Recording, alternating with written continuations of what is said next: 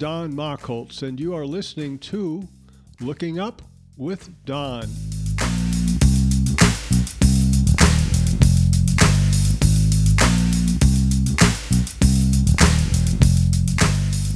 This is the Looking Up with Don podcast, episode number 39 for the week of September 30th, 2020.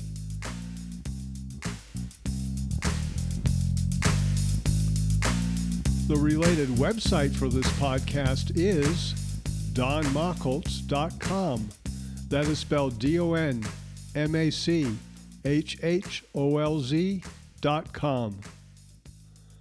What's up in the sky this week? As our week begins on Wednesday, September 30th, the moon is one day before full moon. Full moon will be the next day, October 1st at 21:04 Universal Time. We usually do not look at the full moon as it's extremely bright and it has very little contrast. But this week we make an exception. Let's examine the full moon and try viewing a couple things. First, as we did last month and mentioned again last week, let's see if we can see the effect of the moon being several degrees south of the ecliptic. For a few days around full moon, look carefully at it. Can you see some shading near the north limb of the moon that is not apparent on the south limb of the moon? It should be most obvious on October 1st.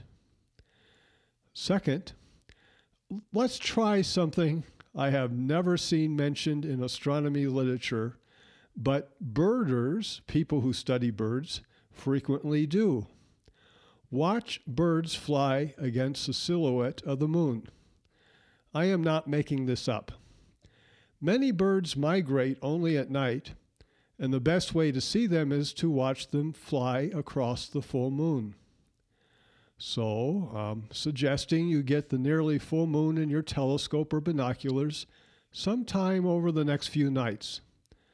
The moon will be bright, so use a moon filter or almost any filter, or stop down the aperture of your telescope, or even wear sunglasses, sit comfortably, and watch the moon for at least 20 minutes.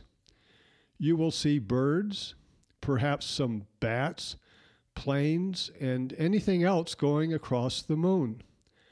Probably not E.T. on a bicycle, but you never know.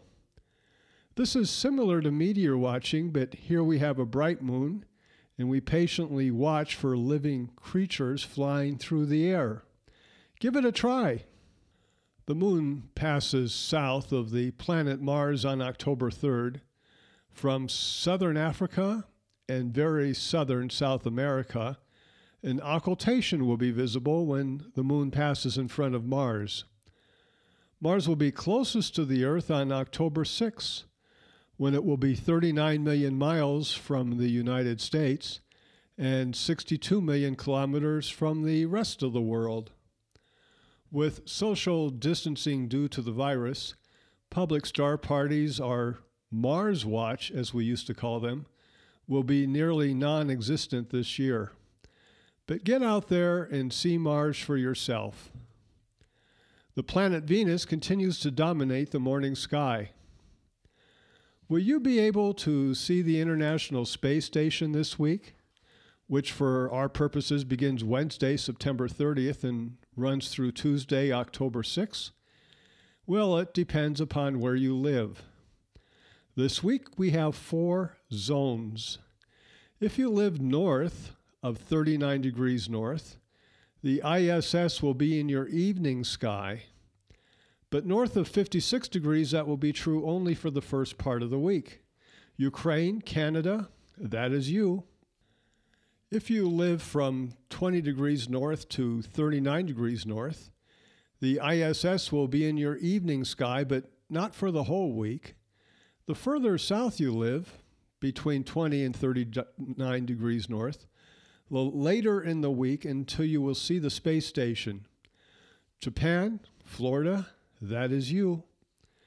From 20 degrees north to 35 degrees south, it will not be visible all this week, Most of Africa, yes, that's you. South of 35 degrees south, you can see the International Space Station in your morning sky all week long. To determine where it will be in your sky, go to the website heavens-above.com and enter your location, then click on ISS. For the last 4 weeks, I have been discussing my book, A Decade of Comets. It is a study of the 33 comets visually discovered by amateur astronomers from 1975 through 1984. The book is free from my website, donmachholtz.com. I have been releasing one section per week, and this week you can download the one named Podcast 39, A Decade of Comets, Part 3. Part 3 is about the time of the discoveries. Part 3 is so long, it will take us more than 1 week to cover it all. So let's get into it. This week I'll discuss the number of discoveries per year and the number of discoveries each month. In Part 1, which was Podcast 34, I discussed the number of comet discoveries by the amateurs and the professionals. Now, by amateurs, I mean visual comet discoveries. At that time, amateurs made only visual comet discoveries. That's no longer true, as amateurs today use CCDs and photographic equipment to discover comets. In fact, about 5 to 10 amateur comet discoveries are being made each year with imaging equipment. They are not considered visual discoveries. The last visual comet discovery was in 2018, and the prior one was in 2010 when there were 2, and prior to that you go back to 2006. Almost no one is visually searching for comets anymore. I am and a few others, but most amateurs today use imaging equipment. The professionals who found comets from 1975 through 1984 were usually involved in other projects, and their comet discoveries were accidental. They photographed a star or some part of the sky, and upon looking at the image, there was a comet there. Wow, look at that.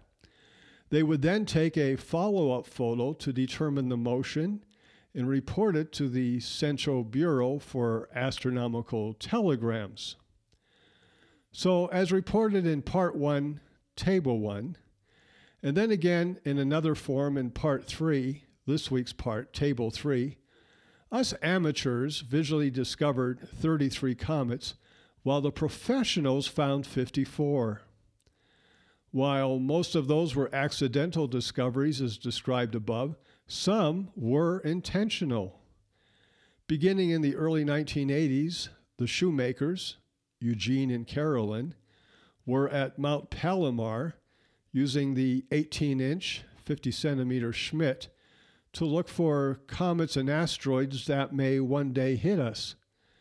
There were several comets they found that the amateurs could have visually found if the Shoemakers had not found them. Some comets found by other professionals would likewise have been found by amateurs if the professionals had not found them. For example, the very bright comet West, discovered in mid-1975. That was discussed in Part 1. But suffice to say that amateurs found 33 comets during this decade. If this decade occurred 100 years earlier, or if the professionals did not find comets the amateurs would have found, then the number visually discovered during this decade would be about 40 comets rather than the 33 that we have. As it is, though, we have 33 comets in this book, and the rest of this book deals with them. One of the reasons I wrote this book, and it started out as a simple study that grew and grew, was to determine why I was not finding more comets. I was searching about 200 nights a year, covering the sky more than anyone else, and had found only one comet in my first 10 years of comet hunting. There must be a way to do it smarter, I figured. So the timing of comet discoveries was very important to me. If one knows when the next comet was going to come by, then get out there and look. Is there a pattern to inbound comets? What if we counted the number of comets discovered each calendar year? Would that tell us anything? Here are the number of comets visually discovered each calendar year. 1975, a banner year, 7 comets discovered. 1976, 2 comets, both by William Bradfield of Australia. 1977, 1 comet, Merlin Kohler of Northern California. 1978, 7 comets, just like in 75. 1979, 3 comets. 1980, 4 comets. So it looks like we're having an increase. What would the next year bring us? 1981, no comets. 1982, 1 comet. 1983, 3 comets. In 1984, 4 comets, once again on the increase. Comets do not communicate with each other and say, let's all rush the Earth next year or something like that. So we should not be surprised there's no pattern to the number of comets found each year. I have heard that the number of comets can be tied to the perihelion dates of Jupiter, but we have not seen that in any way to be proven. Even though the book covers only 1975 through 1984, I have been keeping records of comet discoveries to the present day. A summary of that data is available for download from my website. It is called Podcast 39, The Time of Discovery, Full Comet List. Here we see the number of comets found in the first few years since 1984. Here they are. Remember, 1983 had 3 comet discoveries and 1984 had 4. 1985 had 1. I found that one. 1986 had 1. I found that. 1987 had 7 comet discoveries. I found none of those. Go figure. In fact, there have been 94 visual comet discoveries since the beginning of 1975. We make it halfway through that list, number 47 in 1989. So the first 15 years, we had 47 visual comet discoveries, then 47 more in the next 30 years. Since 1989, we've had 14 years with no visual comet discoveries. If I were to write a book now about the past decade of visual comet discoveries, it would have only 3 comets in it. Short book. I would not learn much because I discovered 2 of those 3 comets. Which months were best for discovering comets from 1975 through 1984? The most popular months are July, September, and October, with 5 discoveries each. December is next, followed by November. The second half of the year is highly favored. Of the 33 comets found, only 11 were found in the first half of the year. But between those 5 in July and those 5 in September, there were no comet discoveries in August. When we add the 61 visual comet discoveries since 1984, we get a different story. We're now looking not at 33 comets, but 94 comets. With those 61 new comets, we add no more September discoveries, but we add 11 in August. Once again, you can find that data on the one-sheet handout, Podcast 39, The Time of Discovery Full Comet List.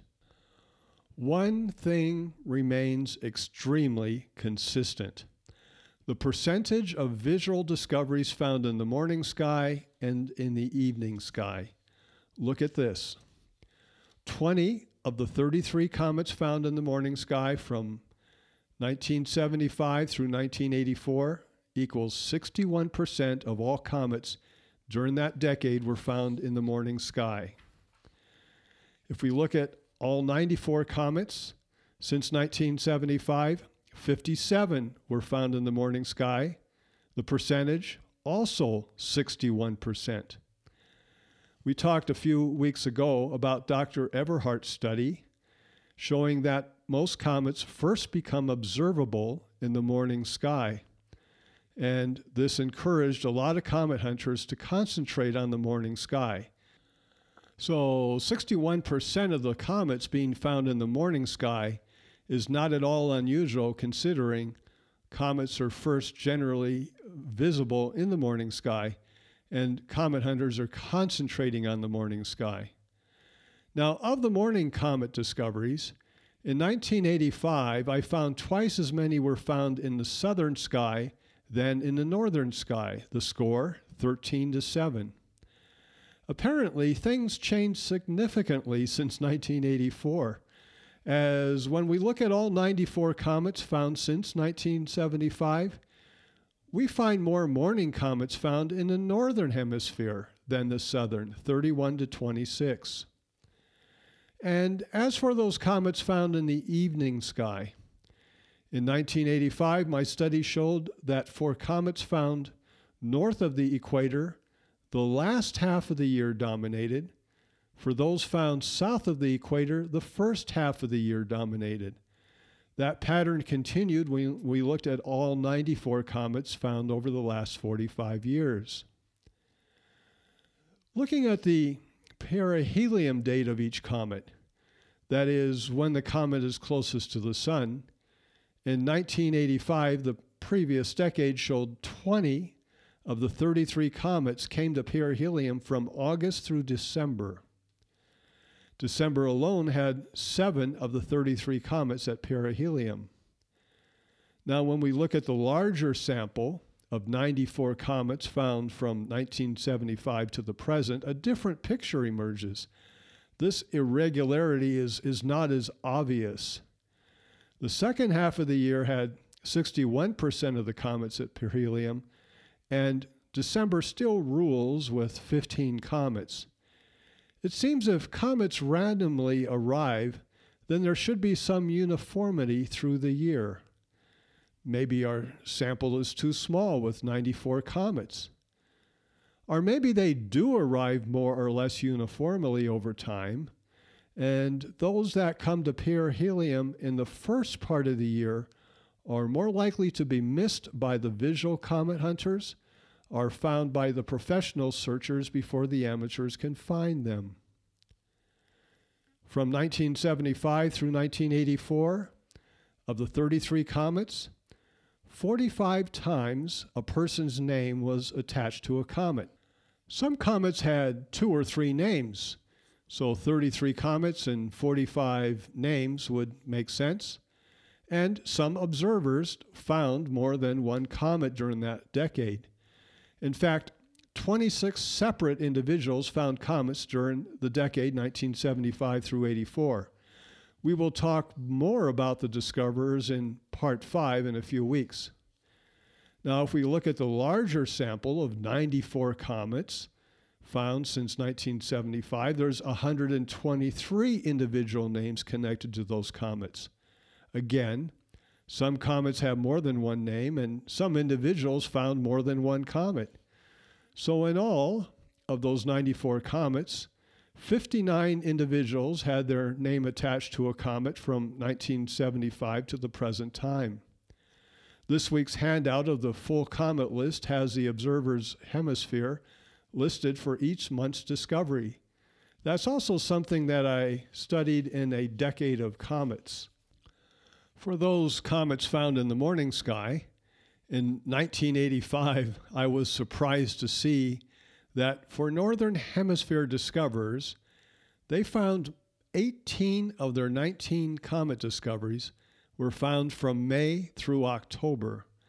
So if I was searching only the morning sky, it would seem that I would only have to search those months, May through October, when most of those comets were found.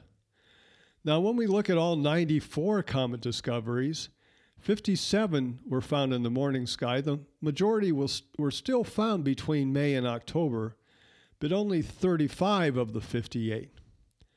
Meanwhile, Southern Hemisphere discoverers favored October through March, and that is seen in both studies. Now, weather may play a big factor in this. The skies are generally clearer in the Northern Hemisphere in the second half of the year. The first half of the year, the skies are generally clear in the Southern Hemisphere. For the evening sky discoveries, the Northern Hemisphere discoverers seem to find more at the end of the year, while once again the Southern Hemisphere discoverers find more comets near the beginning of the year. Next week, we will cover the remainder of Part 3 of A Decade of Comets. We will discuss the moon phases at discovery, the day of the week for discoveries, the astronomical twilight time versus the discovery time, and finally, the discovery date versus a perihelion date. Are comets found on their way in or on their way out? Now for the comets that you can see this week. Periodic comet Howell, P88 Howell, is in our southern evening sky this week and is shown on Podcast 39, Map 1. Coordinates for this comet and a few others can be found on Podcast 35, Comet Positions. Next week, after the moon diminishes in the morning sky, we'll get back to them. You have been listening to Looking Up with Don, podcast episode 39 for September 30th, 2020. I'm Don Machholz. Once again, the related website for this podcast is donmachholz.com. That is spelled DonMachholz.com. 2 H's. God willing and pod willing, I'll be back next week for another episode of Looking Up with Don. We will discuss what's going on in the night sky, including the opposition of Mars, and we'll discuss more from the book A Decade of Comets, and we'll look at some comets in our morning sky. All that and more. Thank you for listening. See the sky this week. I'll see you next week.